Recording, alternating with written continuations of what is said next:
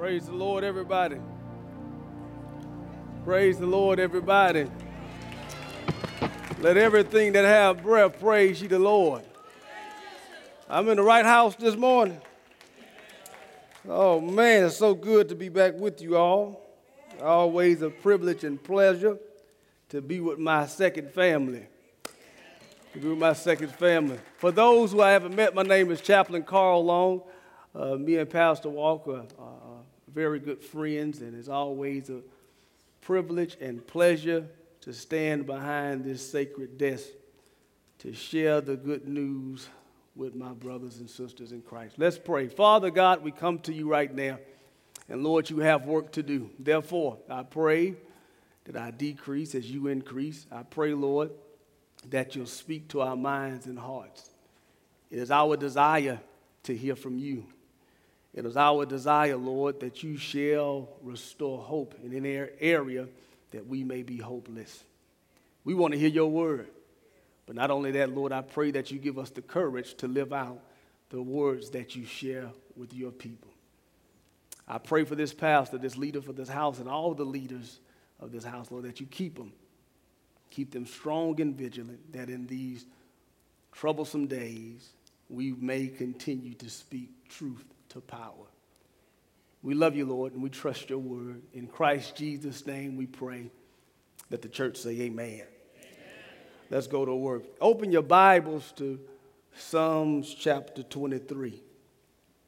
Psalms chapter 23. And I'll start at the 4th verse.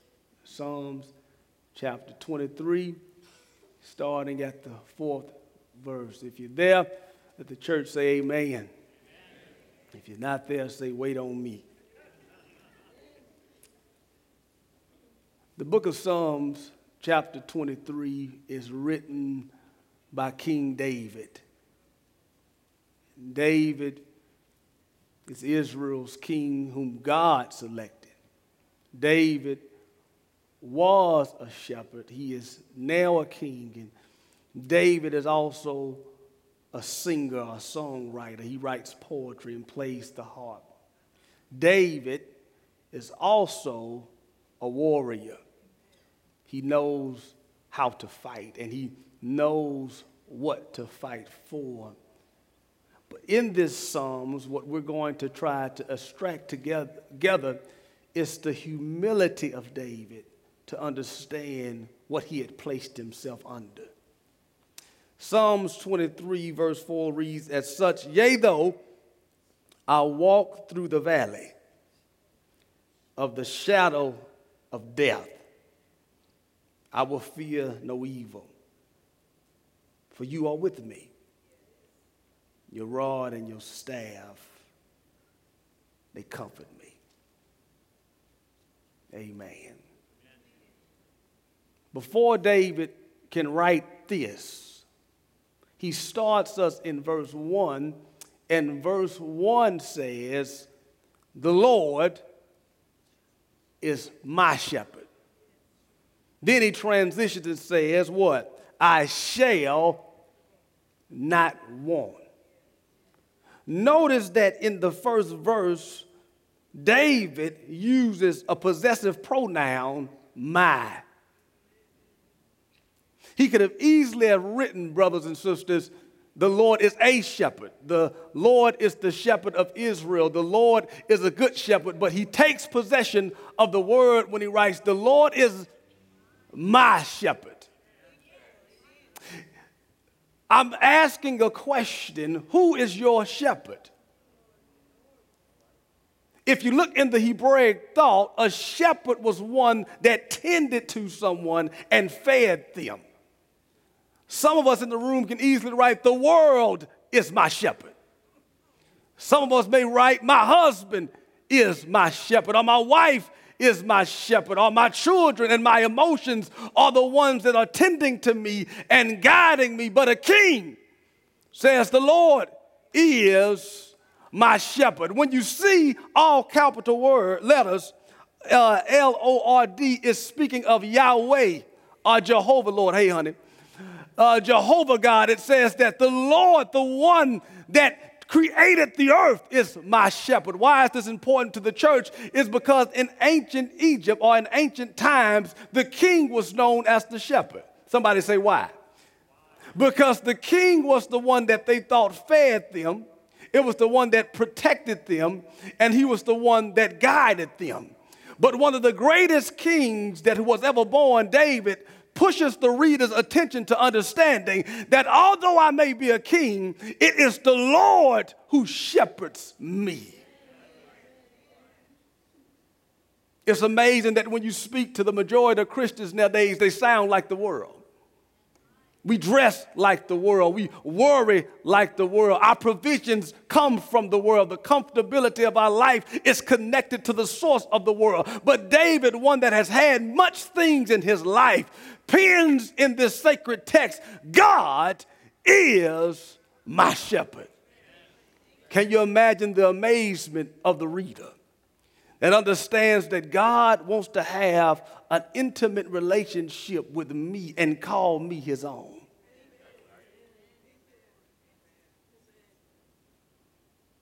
We have gotten to a place where we're looking around rather than looking in. Yes, God is the God of the earth, but he is also the same God that died for me. Everybody say, this ain't about you. It's about me. That sounds selfish to many of us because we've learned to serve others, but you don't even know how to pray for yourself. You've learned how to point at other people's sin, but you've been sitting with some things, as my brother said, that you won't let God rattle out of you. You learn to look at CNN and learn to look at Fox News and learn to gossip on your social media outlets, but God says you will be judged alone.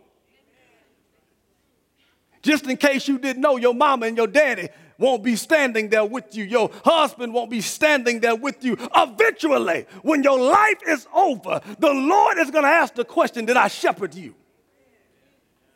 I don't care about your job. I don't care about your 401k. Did I shepherd you? David says at the beginning of this text, the Lord is the one that tends to me. He's the one that's for me. He's the one that guides me. He's the one that feeds me. He's all that I need. The Lord is, possessive pronoun, my shepherd. First question you need to ask yourself, is God my shepherd? When I find myself with tears in my eyes, who do I run to? It's the Lord, my shepherd. But then he transitions the text and he says, what, church? I shall not want. Let's do some work right here.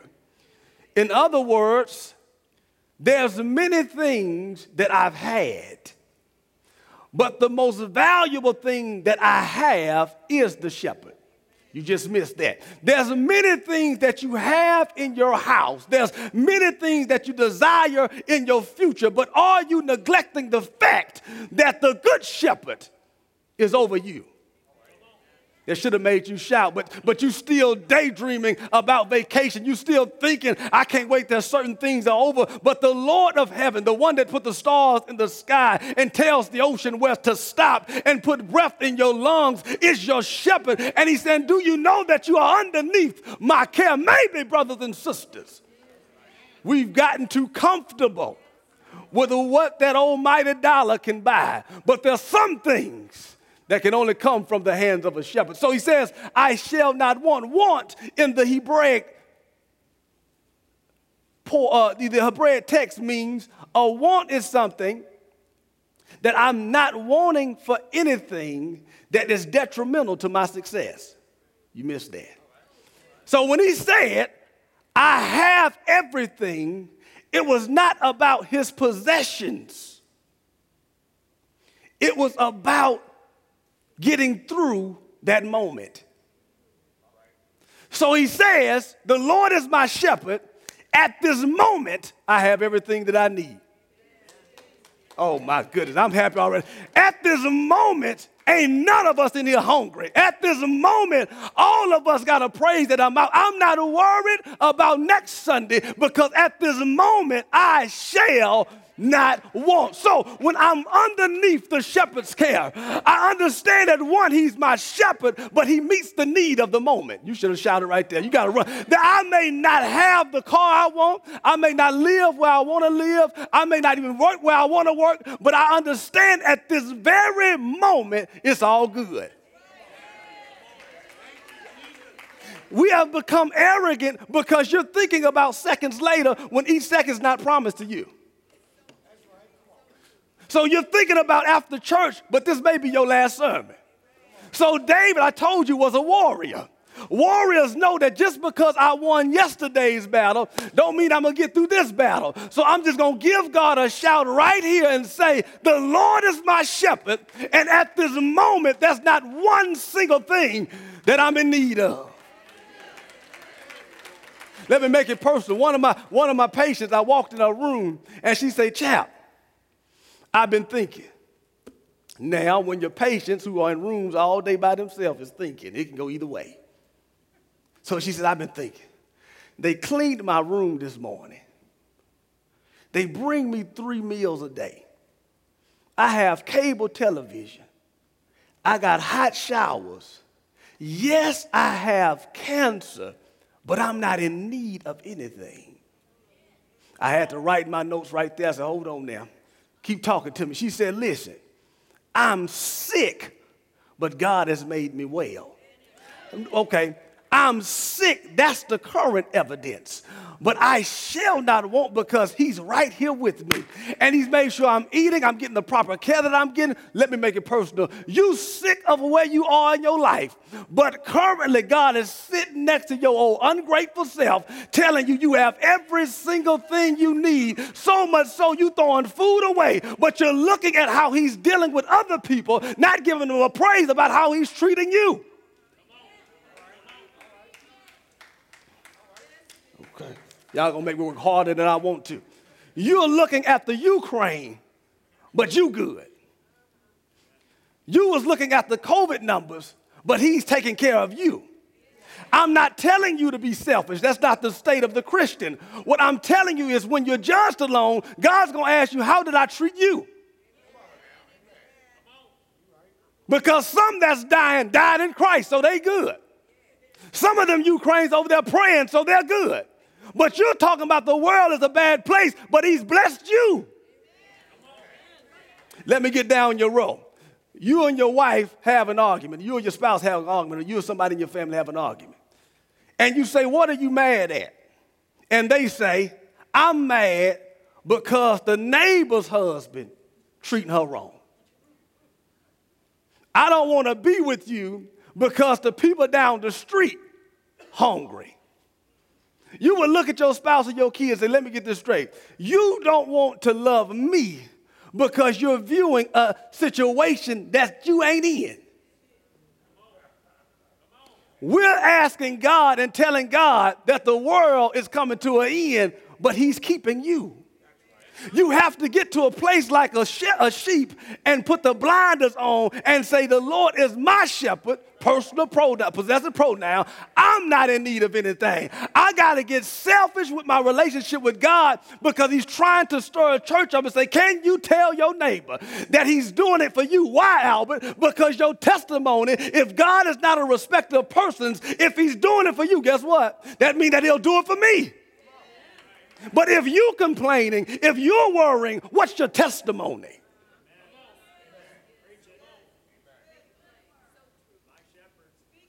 He's my shepherd. At this current moment, I don't need nothing. I'm not thinking moment to moment. I'm not thinking day to day. I'm thinking what? Moment to moment. So the first thing you have to understand is he's my shepherd. The second thing that we have to understand what? Is I'm not in need of anything when. Jesus says, give us today our what? But you bought a freezer. That lets me know we're not understanding the shepherd's care. Lord, show me who I can give food to so I don't waste nothing in my house. Lord, I got a little extra money this week. I wonder if somebody in the church needed at this moment. I don't want to waste anything, God. I got too many clothes. Does somebody need it at this moment? Because we're asking heaven a question that he's repeating to us. Lord, why are there so many poor people? Great question, church. Church, why are there so many poor people? You got overflow. Lord, why are there orphans? I don't know. You got 4 extra rooms and you just made it a workout room. I put you in a place to change the world, and you're asking me to do what I've empowered you in this moment to change somebody's life because you don't want for nothing. I'm going to move on, but I met this patient. I wasn't even going to share this, but she had told me she had had a hard life. I mean, she went through seeing murder, drugs, homelessness, all kinds of things. And I hear the Lord say, give her your Bible. Now, anyone that knows me, I'm a Bible collector. I love Bibles. I love the feel of Bibles. I love the print of Bibles. I mean, I will invest hundreds of dollars into a Bible. My wife laughs, says it's like the book of Eli in our house, right? We just got Bibles everywhere. And I say, I'll bring her a Bible. So I thought in my mind. The Lord said, no, I said, give her your Bible. Because you're not in need of one. So I'll write her name in the Bible while she's talking to me. She just think I'm taking notes, and I put my name in it. And I say, she said, can you pray for me? I said, absolutely. I said, but first I want to gift you something. And she said, are you serious? I said, yes, I want to gift you this Bible. She puts it on her heart and says, I'll cherish this for the rest of my life. I left the room and the Lord said, you so spoiled. You think that kindness is normal. There's people that we walk by daily that they haven't felt kindness in years. Santa Claus don't stop by their Christmas tree. It's empty. Their refrigerator doesn't have overflow. It's just barely enough. What if the church understood what the next verse teaches us? He makes me to lie down in green pastures. And it was our focus to go get other sheep that don't know that, to get them to those pastures. Lord, don't allow me to pass anybody that needs you today. The Lord is my shepherd. I shall not want, in other words, I have everything that I need in this moment. He makes me to lie down where? In green pastures. Now, the significance of the green pasture is that this is my source of nutrients. So first I asked you to ask the question, who is your shepherd? The next thing I'm asking you is, what have you been eating? We normally can tell what you've been eating based on what comes out of you. When you eat anxiety, that's what comes out of you. When you continue to eat negativity, that's what comes out of you. I tell every individual, before you tell me what the world say, tell me what the word say about what the world said. I slow it down. Before you tell somebody what you heard the world say, tell them what the word said before the world said it, and I want you to see truth rather than opinion. For example, they said the world is going crazy because Russia is at war with the Ukraine. As soon as that foolishness came to me, I went to the book of Matthew and showed the person that was talking to me. It said there'd be wars and rumors of wars. I've already been warned. Next conversation. Jesus told me this would happen, but then he said, that ain't even the end time. Then he goes into another point. I'm not telling you where it's at so you find it yourself so you can see if I'm lying. And he says, that ain't even the end time. This too has to happen, and then this is the end time, right? So in other words, you're worried about something you should have already knew. I'm not worried because I already have been told by the green pasture, this is my nourishment. Every patient that I meet that says the doctor said I'm going to die, I tell them the word already told us that. But did the doctor tell you you can live? So I'm not afraid of what the world says because I know what the word says because that's what's feeding me. Your friends and your family, can lead you in ways that are contrary to the word of God. Ask me how. Because you'll never trust a voice that's next to you, that's not next to you. So in other words, Satan will only use a voice that you trust. If Satan wants to talk to me, he's not going to use you. He'll speak to her. Because I'll stop because I trust her voice. The snake didn't deceive Adam. The voice he trusted because God gave it to me is who I listen to. Satan is not going to use anyone in your life that you don't trust. Most deceptions come from pulpits. That's why the apostles said what? You have to try the spirit by the spirit. That I'm not above, you corrected me to say, hold on, Pastor, you said something that's not from the word. Are y'all hearing me? Your spouse can say something and you say, hold on, no, wait. That's not from the word.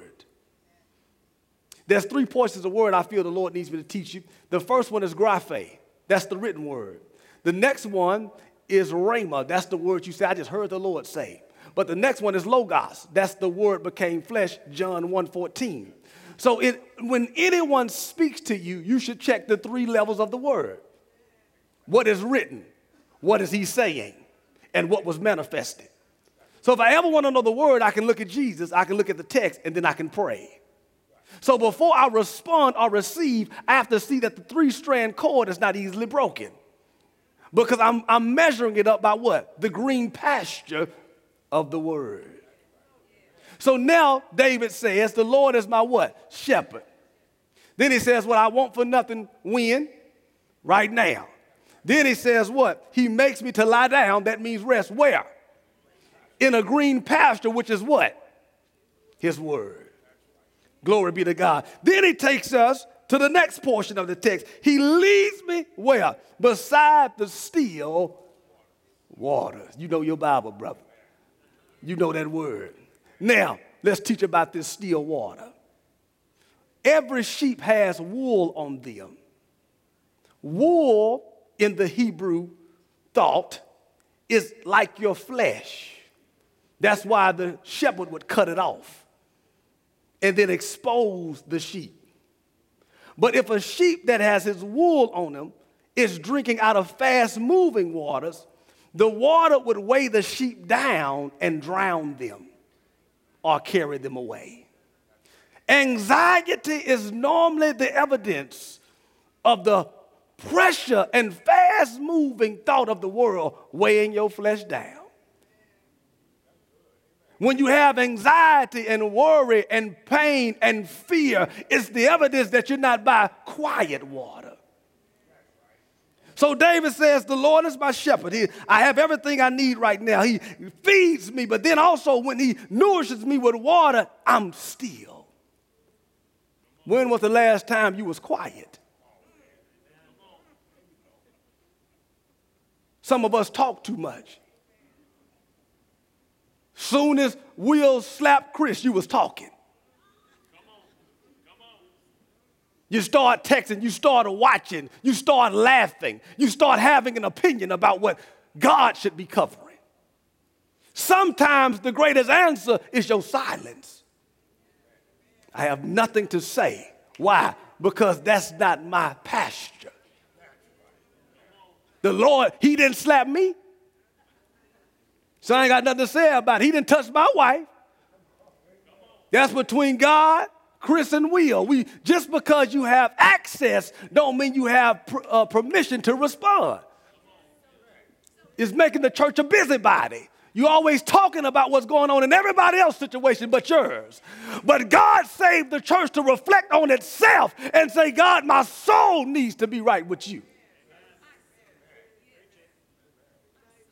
Y'all stop shouting. And so now I'm beside these still waters, and he pushes me into he restores my soul. He restores my soul. There was a man that was a business owner in the 1800s, and he was a lawyer. His business got burned down, and around this same time, his son got a fever and died. Now I have a dead son. I have a business that's burned. He had 4 daughters and a wife, and he says, you know, it'd be a good idea while I'm tending to our business, honey, for y'all to go on a vacation. So y'all go to Europe, and I'll meet you there after I handle this business. They get on that ship, and on the way there, the ship collides with another ship. His 4 daughters die, but his wife survives and sends a telegram that says, saved alone, what shall I do? Now this man is dealing with the death of his 4 children about an idea that he had. 4 daughters, 1 son, so 5 children collectively. His wife is all alone across the pond. He gets there, they have more children, and they have 3, but one of those died. And in between that death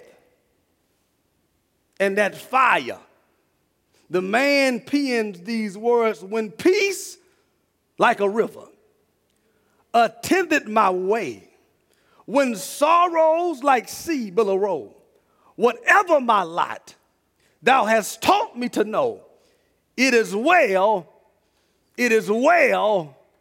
with my soul. He did not write that hymn because he was a songwriter. He wrote that hymn, and it was birthed out of his grief.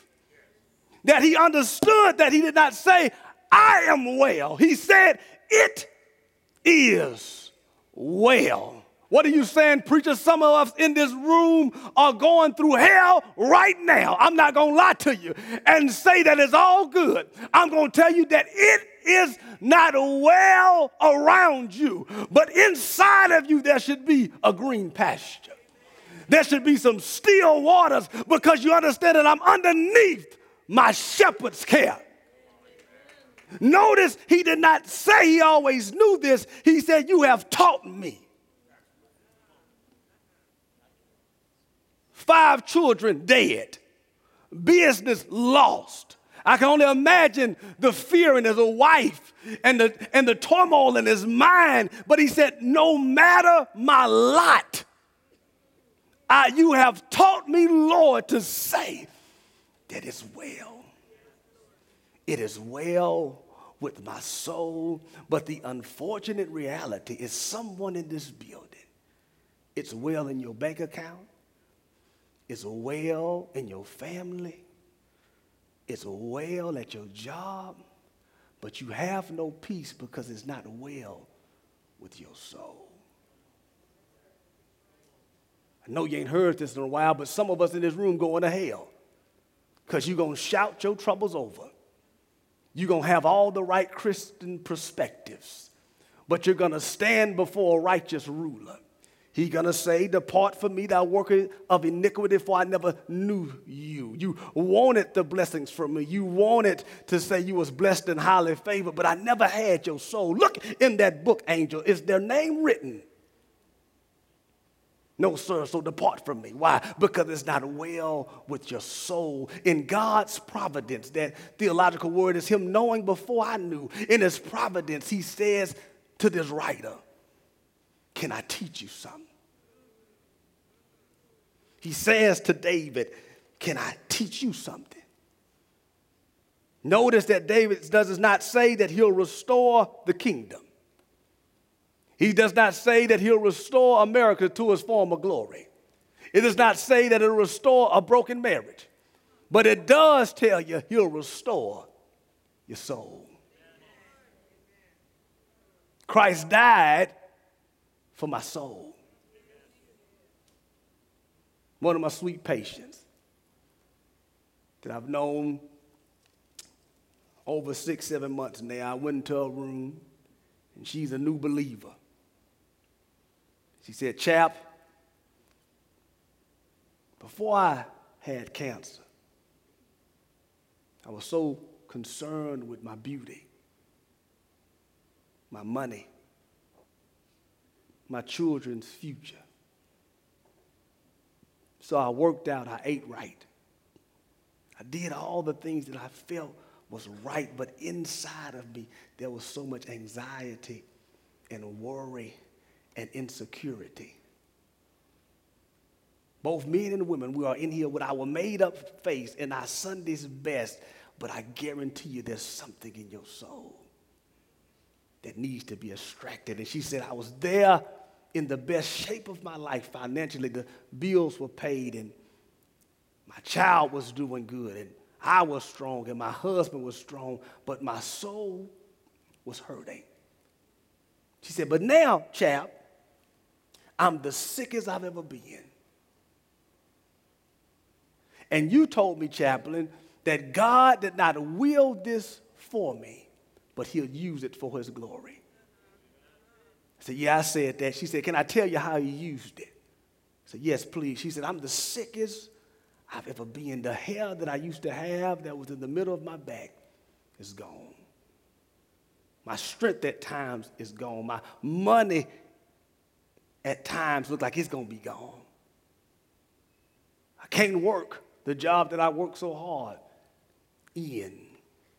But I can say that my soul's right.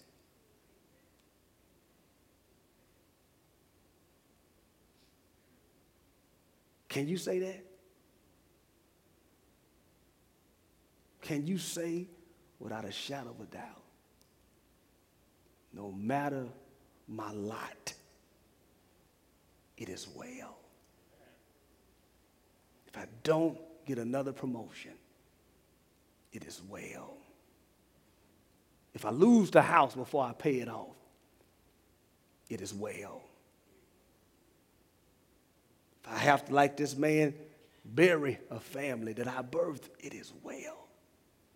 I'm not well, but God, in your providence, I believe it is well. Amen. This writer brings us into personal things of his life, showing us that my soul has been broken.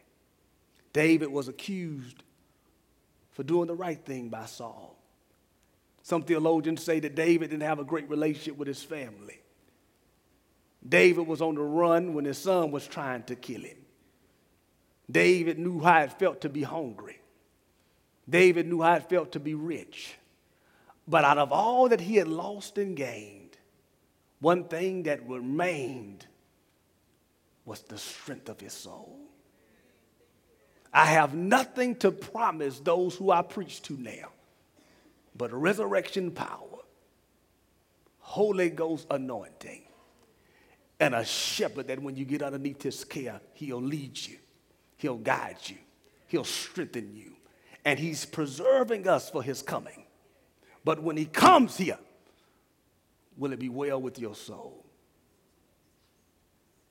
So this king moves us from the restoration of his soul and said, he leads me in the path of righteousness. But why, David? For his name's sake.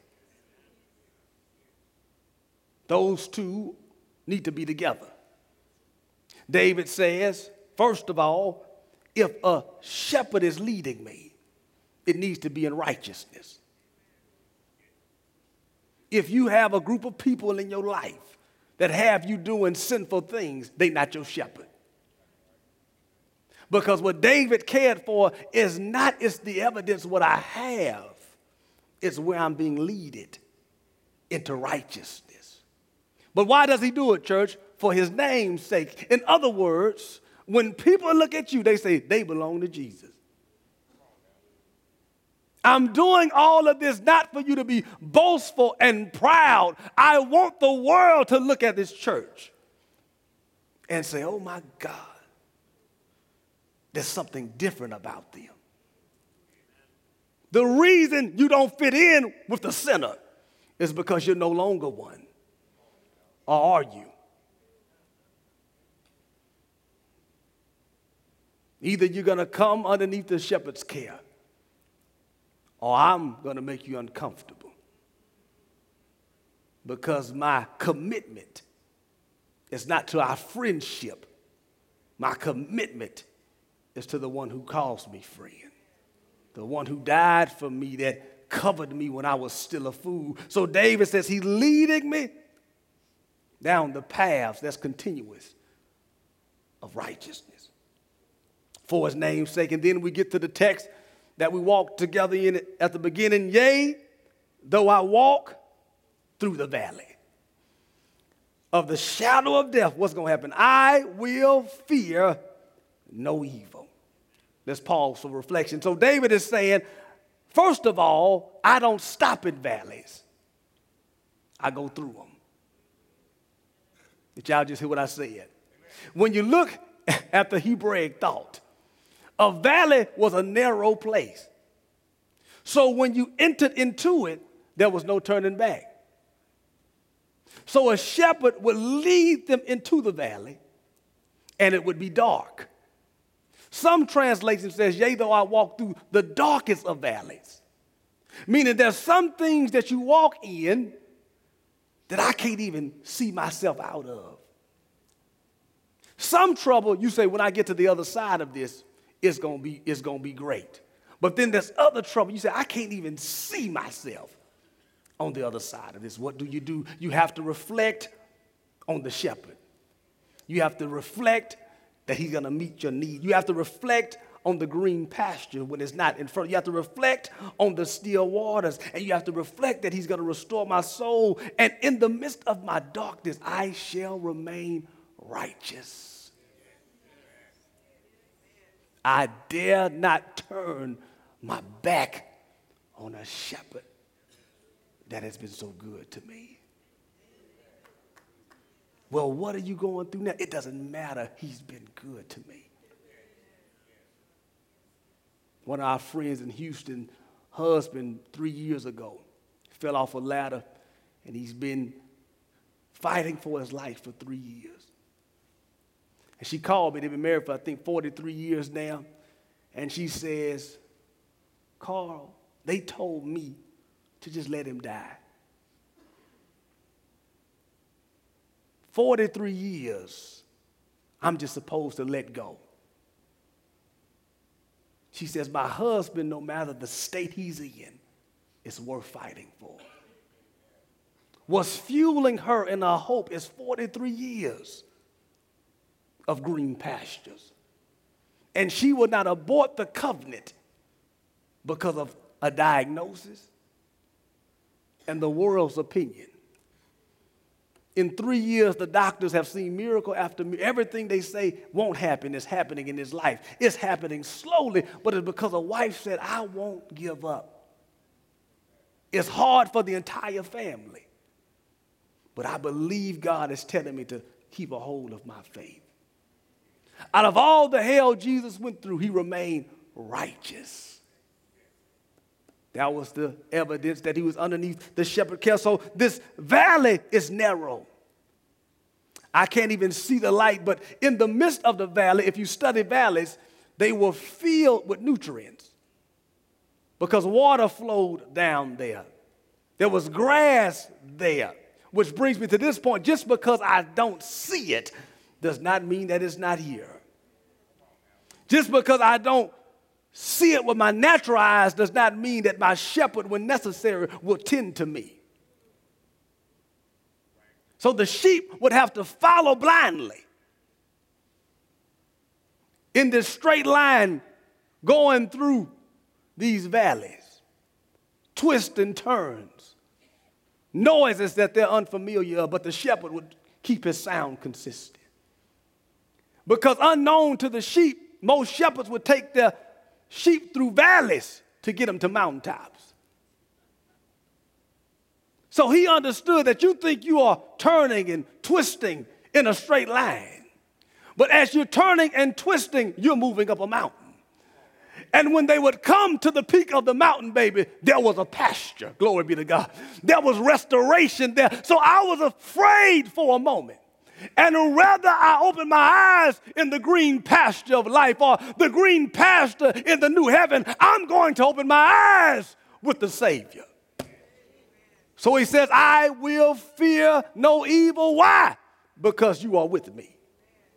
So you know that you're underneath the shepherd's care. You know that you're not in need of nothing right now. You know the green pasture is the word of God feeding you. You know the still waters is to make sure I don't get swept away. You know that he'll restore your soul. You know that it's for righteousness and his name's sake. And we know that I'm in a valley right now. But do you know that he's with you? I don't hear you sometimes, God, but I know you're with me. I don't understand my life sometimes, but I know you're with me. I know I'm broke, but I know you're with me. David is saying when you're in your darkest of valley, the only comfort is he's with me. He's with me. He then says this, your rod and your staff, they comfort me. So watch this. A rod was for the predator, but the staff was for your guidance. So the shepherd would make sure he protected you, but he also guided you. Because sheep, when they are afraid, don't make a noise.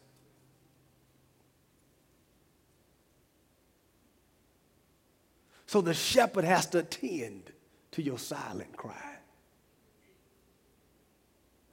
Is there anybody in here that has a silent cry? My family don't even know what I'm going through.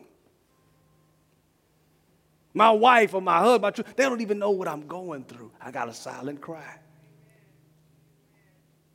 Because the shepherd is listening and he's watching. If you go down to verse 6, when you get home, it says, surely goodness and mercy shall follow me. And then he says, I'll dwell in the house of the Lord forever. In other words, David was trying to let you know that when you're in a valley, there's a shepherd in front of you, but there's also a shepherd behind you. So the sheep were protected in both directions. Christ, the good shepherd, came to lead me through my valley, but the Holy Spirit, the Paraclete, the Comforter, came to walk beside me. I'll one day see Jesus face to face. I one day will hear that blessed sound, servant well done. But until then, the good shepherd has left this comforter to grab my hand in my deepest, hardest moments. To say, I'm the good shepherd, get under my care. To say that you shall want for nothing. To say these green pastures are available. To teach you what this hymn writer wrote, it is well with my soul. I may never have as much money as that person. I may never have the relationship they have. But what I do have is a certainty that my soul is right. My soul is what I pay attention to. My son, and I'm done, my middle son, well, both of them really, but I'm going to share my middle son, Adam. We were driving to school the other day, and he said, Daddy, today I'm going to get saved. Now, I'm very serious about salvation because we birth too many so-called Christians that's fickle. So I say, well, what are you saved from? He said, Dad, I'm be saved from hell. But who saves you? He said, Jesus. Say, son, you don't have to wait till you get to school. If you want to be saved, you can be saved right now. He goes to school, he comes back and he shares with his mom, I got saved today. And she says, baby, if you're saved, there's going to be some behavior modifications that need to take place. You just can't say you're saved, but don't want to live righteously. Do you understand? He said, yes, ma'am, I understand. Yesterday, they were somewhere, and my son Adam, he has this thing where he stumps off when he gets real mad. Throws a fit. My wife said, I just knew he was about to get mad and stumped off. But when I told him what he said, he almost did it, but something arrested him. Well, he snapped to and didn't do what he would have used to done in his old nature. The evidence of my salvation is not only my profession. It's the behavior modification that when I want to do what I want to do, that shepherd that walks on side of me, that paraclete says, don't look at that. Don't watch that. Don't say that. Don't talk like that. Don't act like that. It's well with your soul. You already know your life is going to end and the world is going to end, but there's a blessed hope in Jesus Christ, the one who saved you, to put me in your ear to stay focused on righteousness. I want us to do something before I leave. I want us to pray together. Now, I normally call people to the altar. I won't tell you that I won't pray with you, but what I want to do first is I want you to understand the power that's sitting next to you. If you only can hear God from my mouth,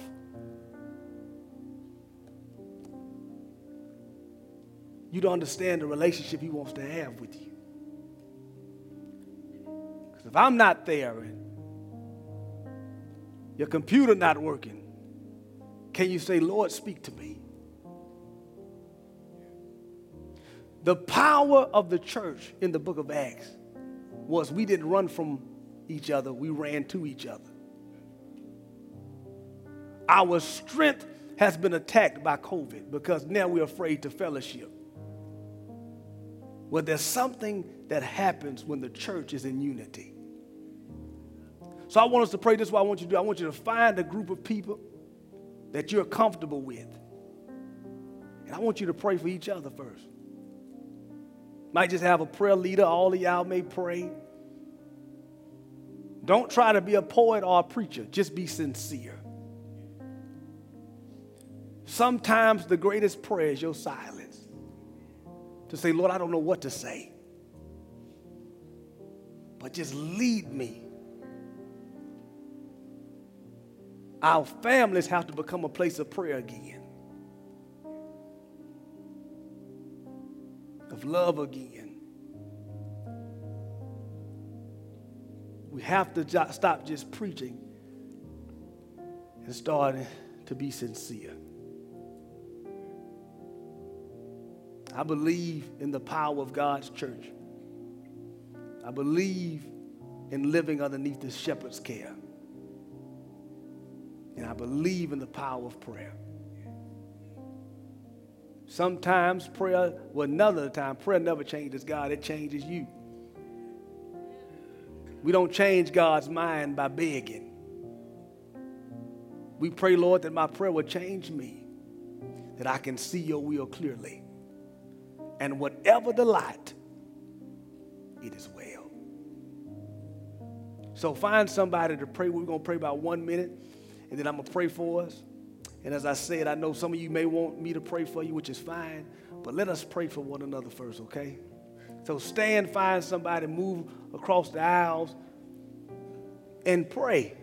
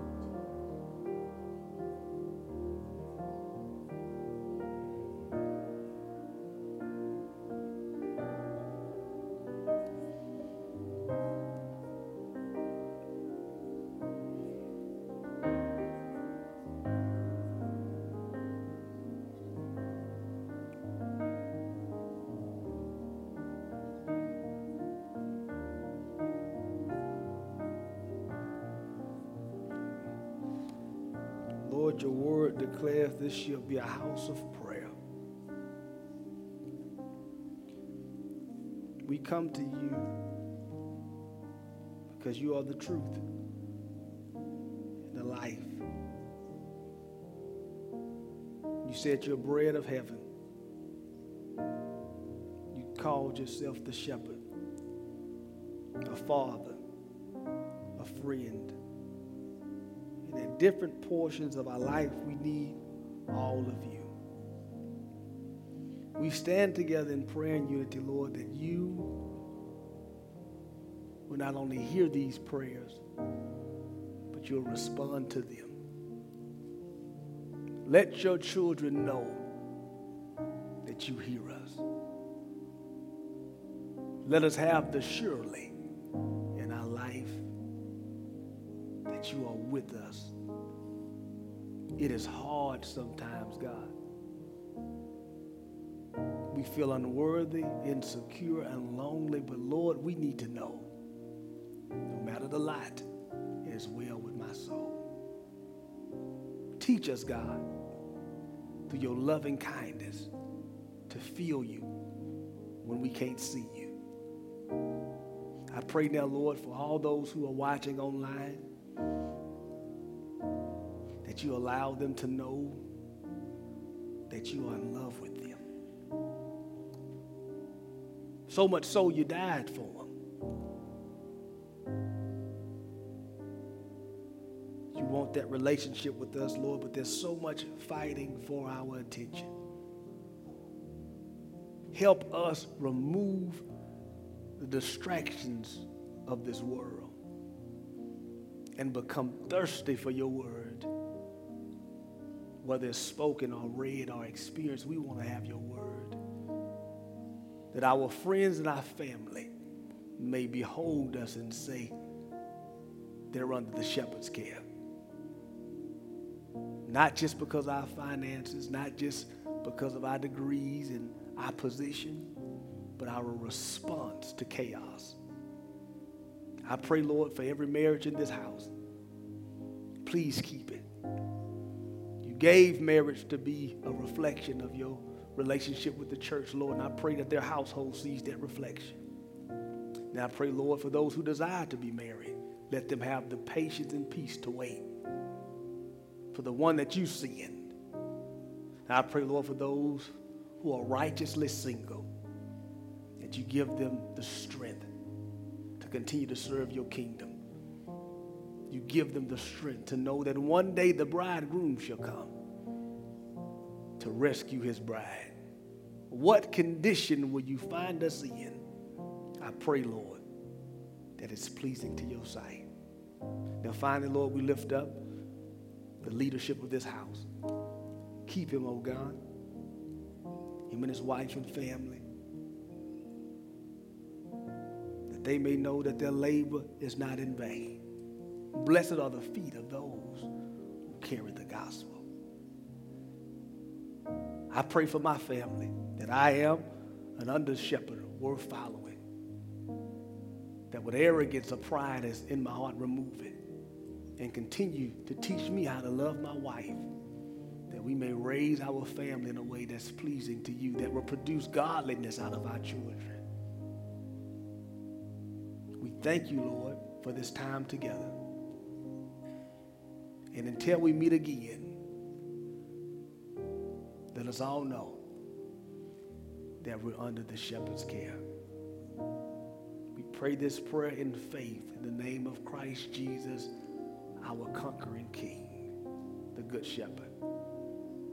Amen. Alamo City, is always a privilege and pleasure to stand here and speak to you all. I love you. I look forward to the next opportunity that we can share the Word of God. God bless you. We'll see you soon.